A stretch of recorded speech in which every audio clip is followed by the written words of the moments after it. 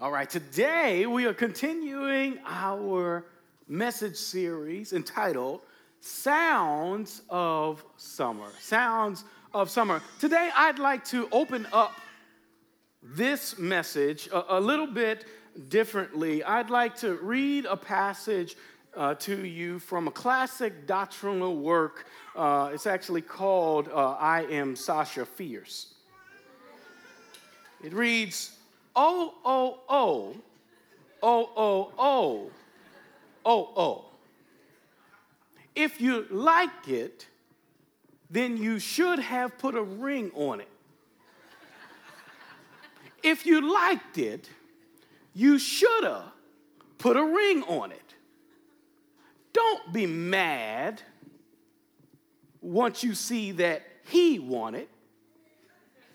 If you liked it, then you should have put a ring on it. The immortal words of the legend Beyonce. As we begin today's service, if you've never heard that song before, DJ, would you please play it for us? Y'all know that song? Where my single ladies at? Fellas, you see where the single ladies are. I'm trying to point it out. I'm trying to help you. All right. We just can't do the dance in church. That's all right. All right. Thank you, DJ. Those words come from the pen of Beyonce, who's suggesting that if you are interested, if you want to take your relationship to a new level, if you want to go deeper in relationship, then you need to make a serious commitment. You need to do more than just use words. We need to see some action.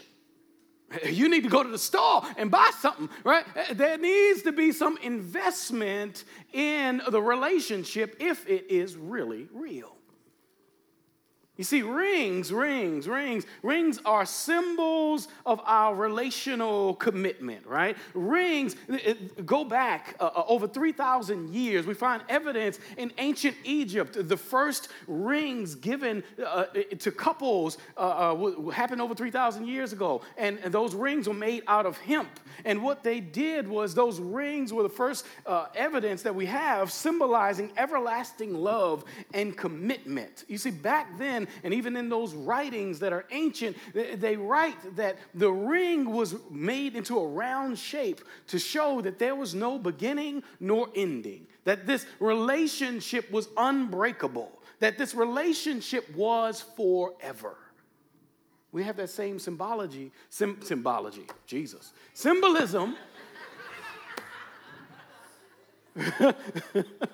Even today, we hold on to that same thing. The ancient Romans then took that same idea and actually added to it and started making rings out of iron. And so they made the rings out of iron as a sustainable metal to represent the sustainability and the longevity of a relationship. Right? That it should be a bond that lasts forever, a bond that is so strong that nothing can break it. The Greeks and the ancient Romans actually, they introduced this idea of wearing the ring on the left hand, the fourth finger on the left hand. Now, that was for two reasons. One was back in that day, it was a thought that everybody was right-handed. And so you wouldn't damage your ring if it was on your weaker hand because you did your work with your right hand. The other reason that is on the left hand, the third, fourth finger on your left hand, is because it was believed back then that this was the finger that contained the vein of love. The vein of love was thought to be a vein that traveled from this, what we now call the ring finger, all the way to the heart.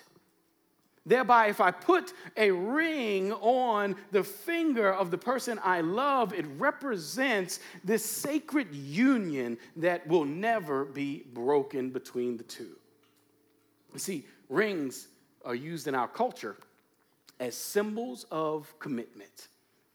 Rings are used as a covenant. It's a covenant that shows that this relationship shall never be broken. Sliding a ring on the finger of your beloved is a decision to work things out when they get bad and when they are good. It's a choice that you make to love this person forever. It is a reminder to you both that you found a treasure so valuable that it just gets better and richer over time if both parties invest in it equally. You tell we got a lot of weddings coming up this summer. I've been studying. Brother, I've been studying.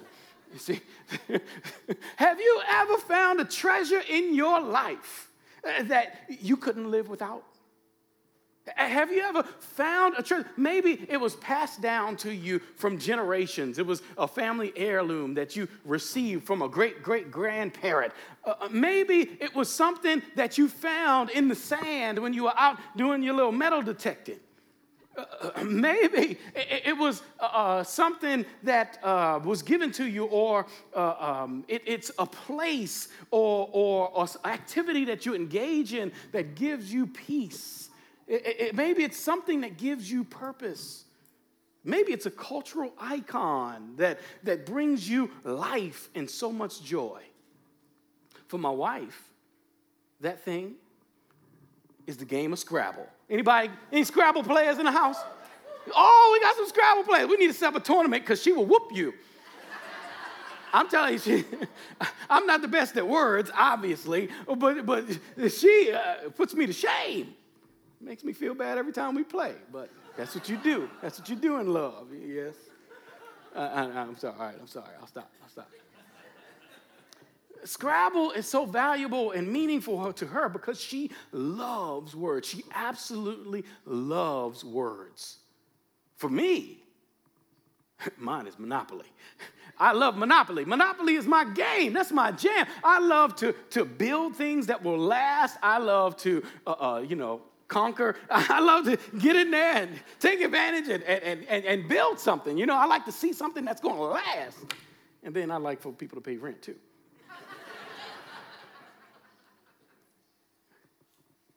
But the best and most valuable treasure that I have ever found, I was introduced to 17 years ago.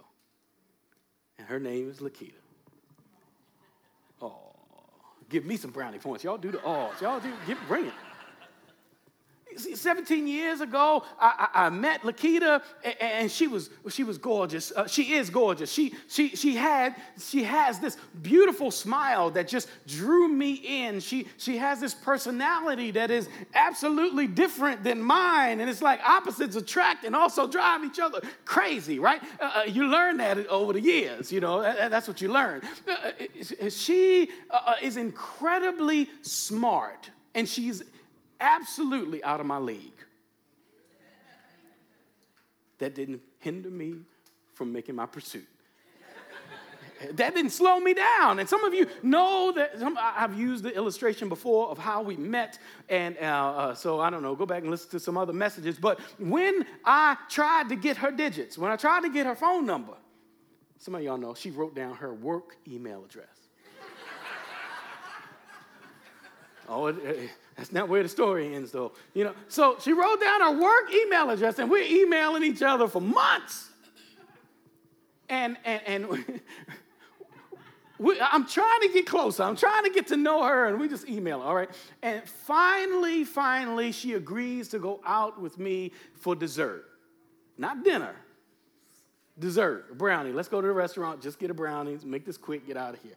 Get away from this guy that keeps pursuing me.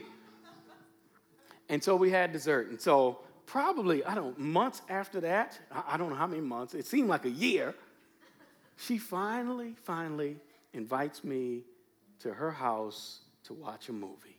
I said, this is my time. I'm going to shoot my shot. This is it. I'm going to go, and we're going to watch a movie together, right? We're going to sit down next to each other. And you know what movie she chose? I said, it's going to be a romantic movie. It's going to be a horror movie so you can get closer. She chose Forrest Gump.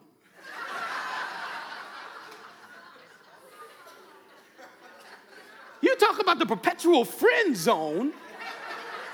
She's sitting over there. I'm sitting over here. I'm like,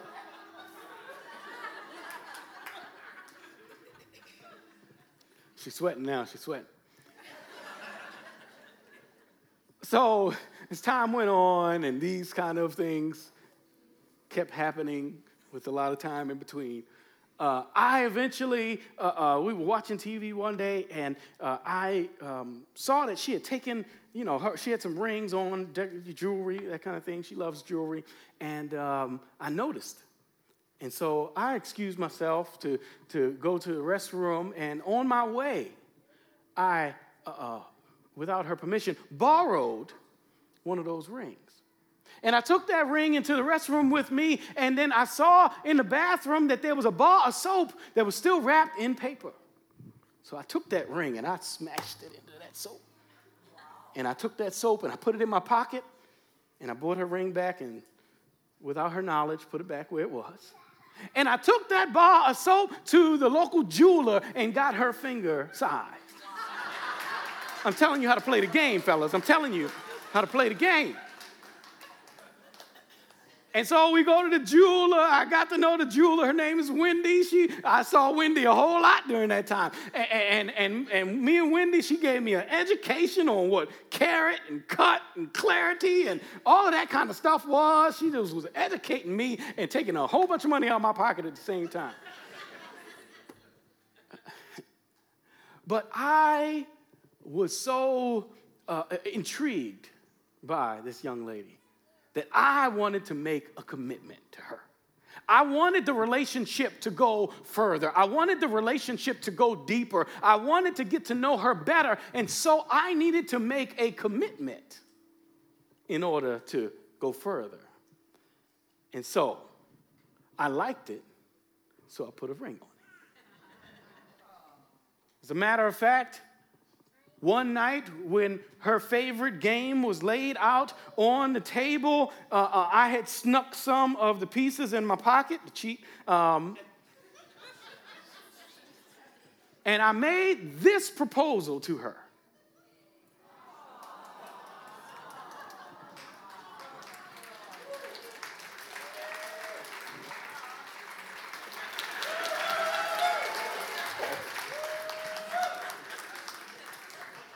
I did the thing. Have you ever found someone so amazing that you were willing to make a lifelong commitment to them? Have you ever found someone so wonderful, so valuable, so beautiful, so intriguing that you were willing to put everything else, everyone else in second place and elevate them to a place of prominence? Have you ever met someone that you could put on a pedestal, that you could look up to, and that everybody else, everything else was even pushed off of the table because your attention was on the one that you should focus on? We see an illustration of this, and what Jesus is inviting us into, this kind of relationship is what Jesus is inviting us into. He's asking us, are we willing to make him number one? Do we find him beautiful enough to spend our life with him? Do we find him so wonderful, so loving, so intriguing that we're willing and ready to put everything else on the back burner in order to make him priority in our lives? That he is so gorgeous that we just can't take our eyes off of him.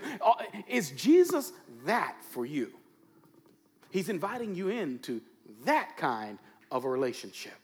And we find more about this in the Gospel of Matthew, chapter number 3. So if you have your Bibles, would you open them up or turn them on to the Gospel of Matthew, chapter number 3. We'll start at verse number 13, and we'll read all the way down until chapter 4, verse number 1. I'll be reading from the NIV version, and we'll put it up on the screen if you want to read it in that way. Matthew chapter 3, verse 13. Then Jesus came from Galilee to the Jordan to be baptized by John. But John tried to deter him saying, I need to be baptized by you. And do you come to me? Jesus replied, let it be so now. It is proper for us to do this to fulfill all righteousness. Then John consented. As soon as Jesus was baptized, he went up out of the water. At that moment, heaven was opened, and he saw the Spirit of God descending like a dove and alighting on him. And a voice from heaven said, this is my Son, who I love. With him I am well pleased. Then Jesus was led by the Spirit into the wilderness, to be tempted by the devil. God, would you use this message? And would you transform my words to words that people need to hear today? Holy Spirit, would you come? In Jesus' name, amen. This passage of Scripture is absolutely theologically rich. I could spend probably an hour up here or more, probably a couple days up here on this one passage, but I know that you're not going to stay that long. So I'll break it down into a few points. I want to just identify a few things in this passage. There's a ton of content, including some contrast and some conflict in this passage of Scripture. You see, John is attempting to discourage Jesus from being baptized.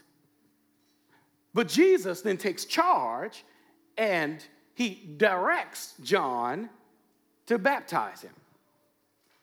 We also see in the text that there's a contrast between Jesus being baptized in water and the Holy Spirit coming to celebrate that baptism. And then that same Holy Spirit comes and takes Jesus to the wilderness, the desert, to be tempted by the devil.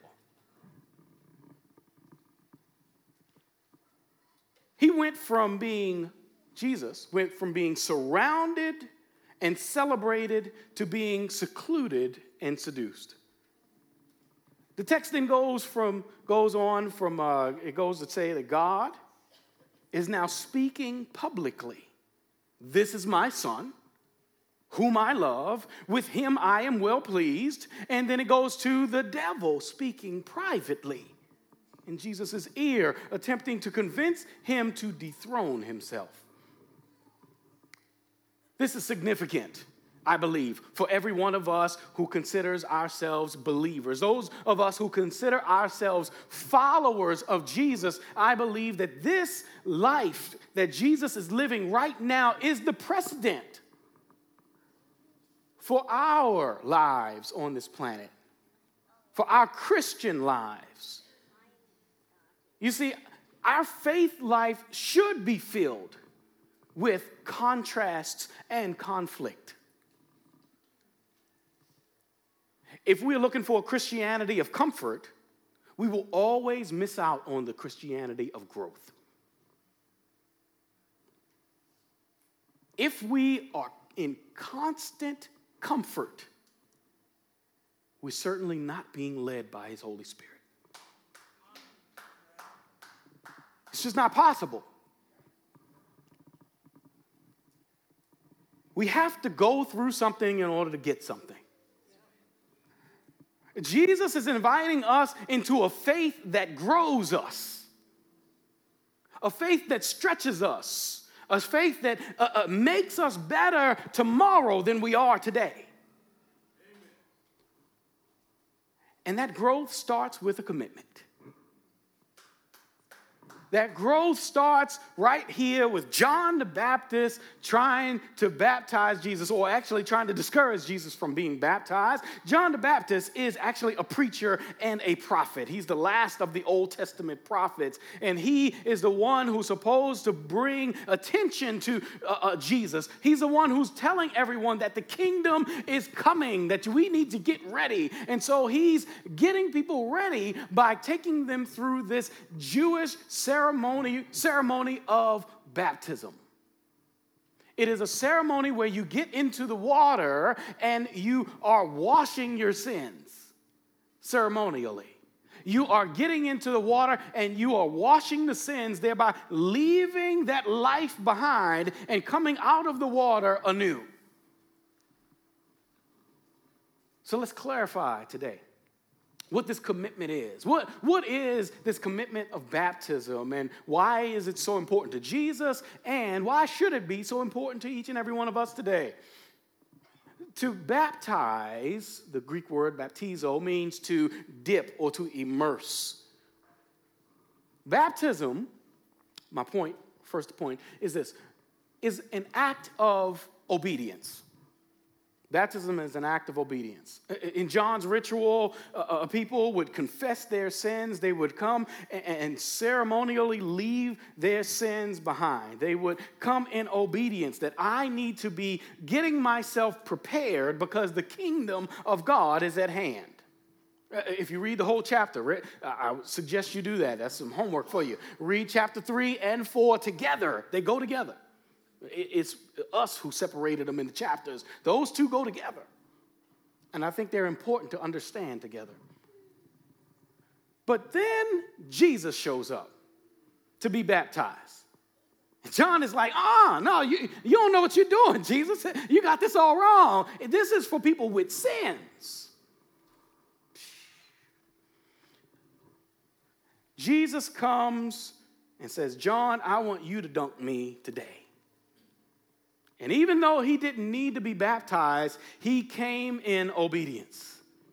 That this was a step of faith in order to bring the kingdom. He used this opportunity as a model for others to mimic. I love leaders that lead by example.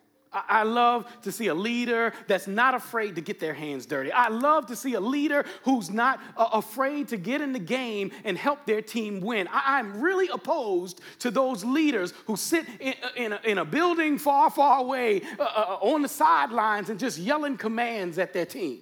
I want a leader who's going to get down in the dirt and say, let me help you from down here.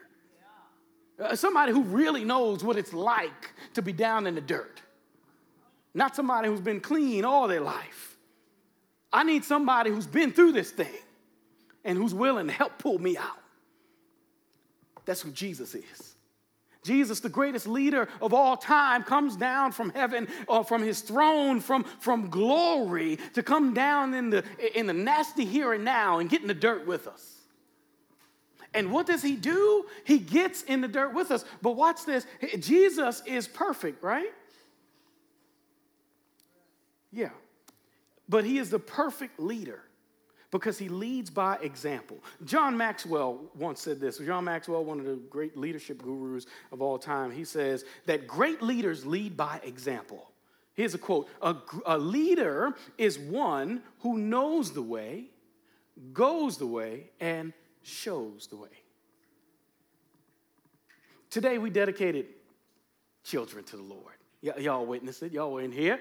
We dedicated children to the Lord. These parents came as an act of obedience to dedicate their children to God, to bless their children, to pray over their children, right, so that their children can make their own decision one day to follow Jesus, to start the children off on the right path. I know that some of you, this is talking about baptism, some of you have been baptized as children. Some of you may have even been baptized as infants. Some of you had that decision made for you by your parents or maybe a priest, and there's nothing in Scripture that discounts that or says that that's wrong, okay? So if you were baptized as a child or infant, God bless you, that's awesome. But I'd like to point out to you that Jesus and everyone in Scripture who got baptized, who made this commitment to God, chose to make that decision, chose to get baptized as an act of obedience. I'd like to encourage you. Maybe you're wrestling, and you've been wrestling over the years. You see people when we do baptisms, and we pull out the pool, and I hear some of you, because some of you come and talk to me. Man, I don't know. I was a child when I got baptized. My parents invested in me. I don't know if I should get baptized, and that was a long time ago. I'm past that now, Gary, right? Well, I'd like to call your attention to this passage and see Jesus at age 30 getting in the water publicly and committing himself to the ways of God.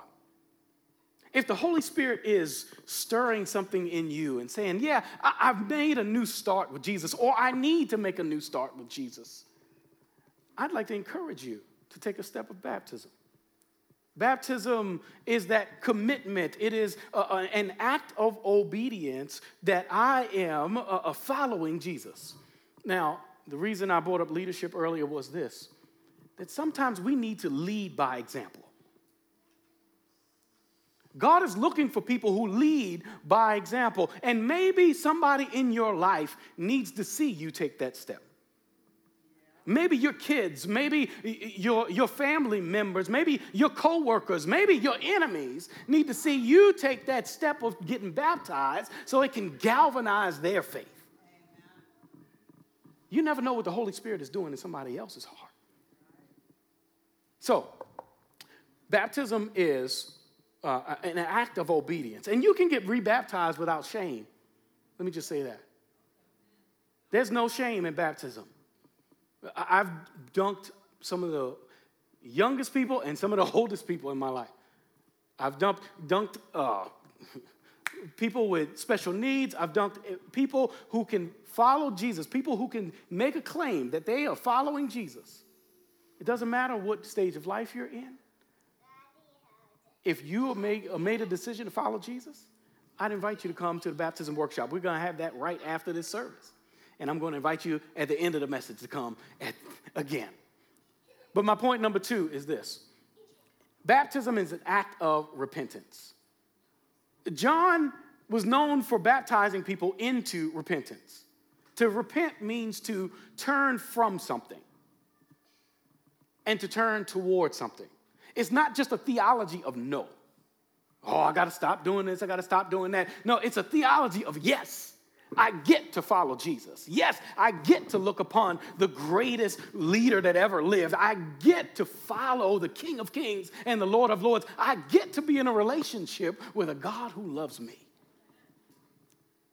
So if Jesus lived a perfect life, why would he have to go through a baptism of repentance? Is a question that we should answer. Verse number 15, I think he clarifies it. He says, let it be so now. It is proper for us to do this to fulfill all righteousness. Jesus, watch this. This blew my mind as I was sitting there reading it. Jesus is standing in as our substitute. Jesus is standing in and repenting in our place. Jesus is leading by example. Jesus is symbolically turning from sin on our behalf. This is actually a precursor, or what we call a type of the cross. When Jesus would take on all of the sins of humanity and put them to the grave permanently, he took on your sin and my sin and put them to death. And in this situation, he's taken our sin symbolically and going under the water and said, I am leading by example and showing you the way to go. Baptism is an act of repentance, but it is also an act of public confession. Public confession. How many of you are married or engaged, or you got a special someone and you keeping them a secret? Y'all laughing? That's that nervous laugh. I hear it.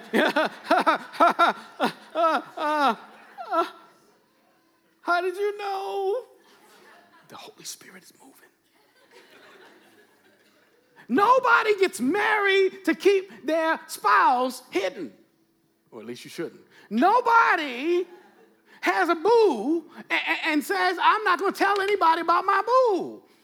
You're in a relationship for a reason. You're in a relationship to show everybody, right, that I am so in love with this person. I'm so connected with this person that I want the whole world to know what is going on in my life. Now, if that doesn't fit your bill, if you are hiding somebody, you can make an appointment through Liz to come sit on my couch. And we can have a conversation. Because if you are ashamed of your significant other, if you are embarrassed to be seen in public with your significant other, if you just don't want to be with that person, then that's a recipe for trouble. And I'd love to help you. I'd love to direct you to someone who can help you a lot better than me. And that same is true for our relationship with Jesus.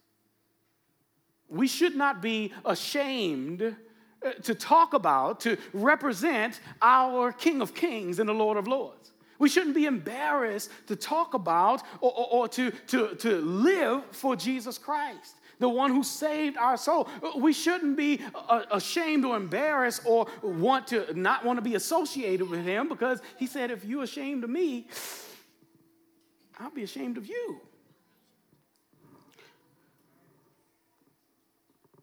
This idea of baptism is a public declaration that me and Jesus, we got a thing going on. We have a relationship. Me and Jesus are linked up forever.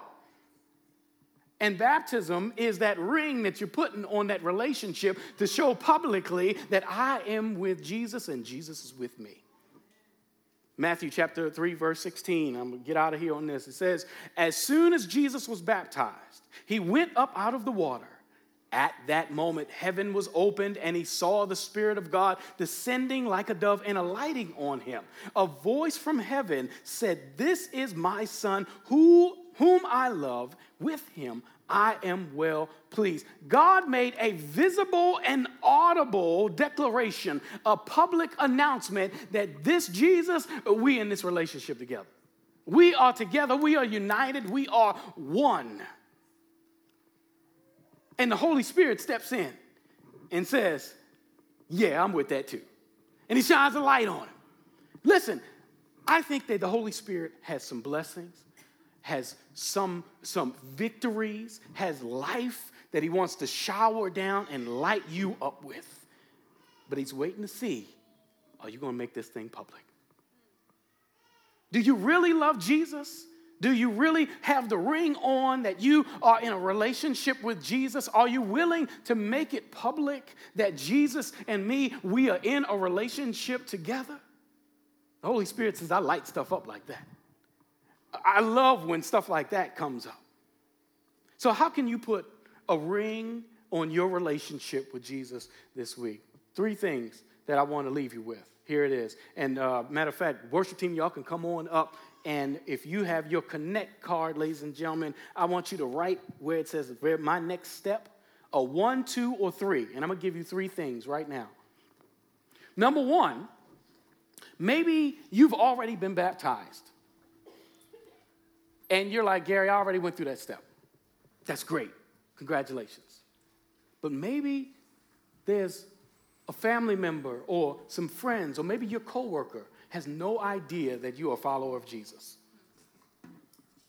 I would like to challenge you this week to have a conversation with one of those people that don't know that you're a follower of Jesus. Have a conversation about your relationship with Jesus. You're like, oh, Gary, I'm not going to do that. Well, here's the number 2. I told you I'm going to give you 3 options. Number 2, maybe you are in a great relationship with Jesus. Maybe you are publicly representing Jesus, but you know someone who is in a spiritual dry spell right now. You need to be the one that invites them into the refreshing waters of a relationship with Jesus. And listen, maybe you can't find the words. Maybe you're not like my wife and verbose and have all these great lexicon in your brain, right? Maybe you don't have the right words to say, but you can just say, join me at Mercy next week. invite somebody to church next week. Or number 3, attend a baptism class. If you have not been baptized, or if you've recommitted your life to Jesus, or if you were baptized and it wasn't your choice, I'm going to make a plea to you today. We have a baptism class that's going to happen right after service in the prayer room, which is right out of these doors next to the exit door. I'll be standing out there so you can't miss it. All right? Don't try to sneak and go out that door. But I'm parked over there, Gary. You can come over and say hi at least. But we'll be right in that room ready to talk about what baptism is, why it's so important to Jesus, and what you need to do to get baptized at our next baptism. As Pastor Jesse told us, our next baptism is going to be at Long Lake Park on August the 9th. If you want to be baptized, we want you to be there, get baptized at the beach. Bring some food and have fun. But if you're not going to get baptized, I want to invite you to that baptism as well, because I want you to celebrate the people who are coming out and being baptized. This is a wonderful moment in their lives. Something absolutely amazing might happen and you might miss it. The Holy Spirit might come down like a dove and light somebody up in that water, and we start talking about it, and you're like, man, I wish I was there. Don't miss it. Don't miss it. So that's August the 9th at 6 p.m. So write number 1, 2, or 3 in your My Next Step on your Connect card. I'm going to invite the ushers. Are there ushers today? If not, they're ushers? All right, I got a thumbs up. Thank you. Ushers, come on forward as the worship team leads us in worship for the remainder of service. I want you to write 1, 2, or 3 in My Next Step. They'll bring a basket. You can take that Connect card, put it in the basket, and pass it down the row, along with your tithes, offering, whatever gift that you might have come in with. Thank you so much for investing in this branch of the kingdom of God as we continue to transform Twin Cities for God. Amen.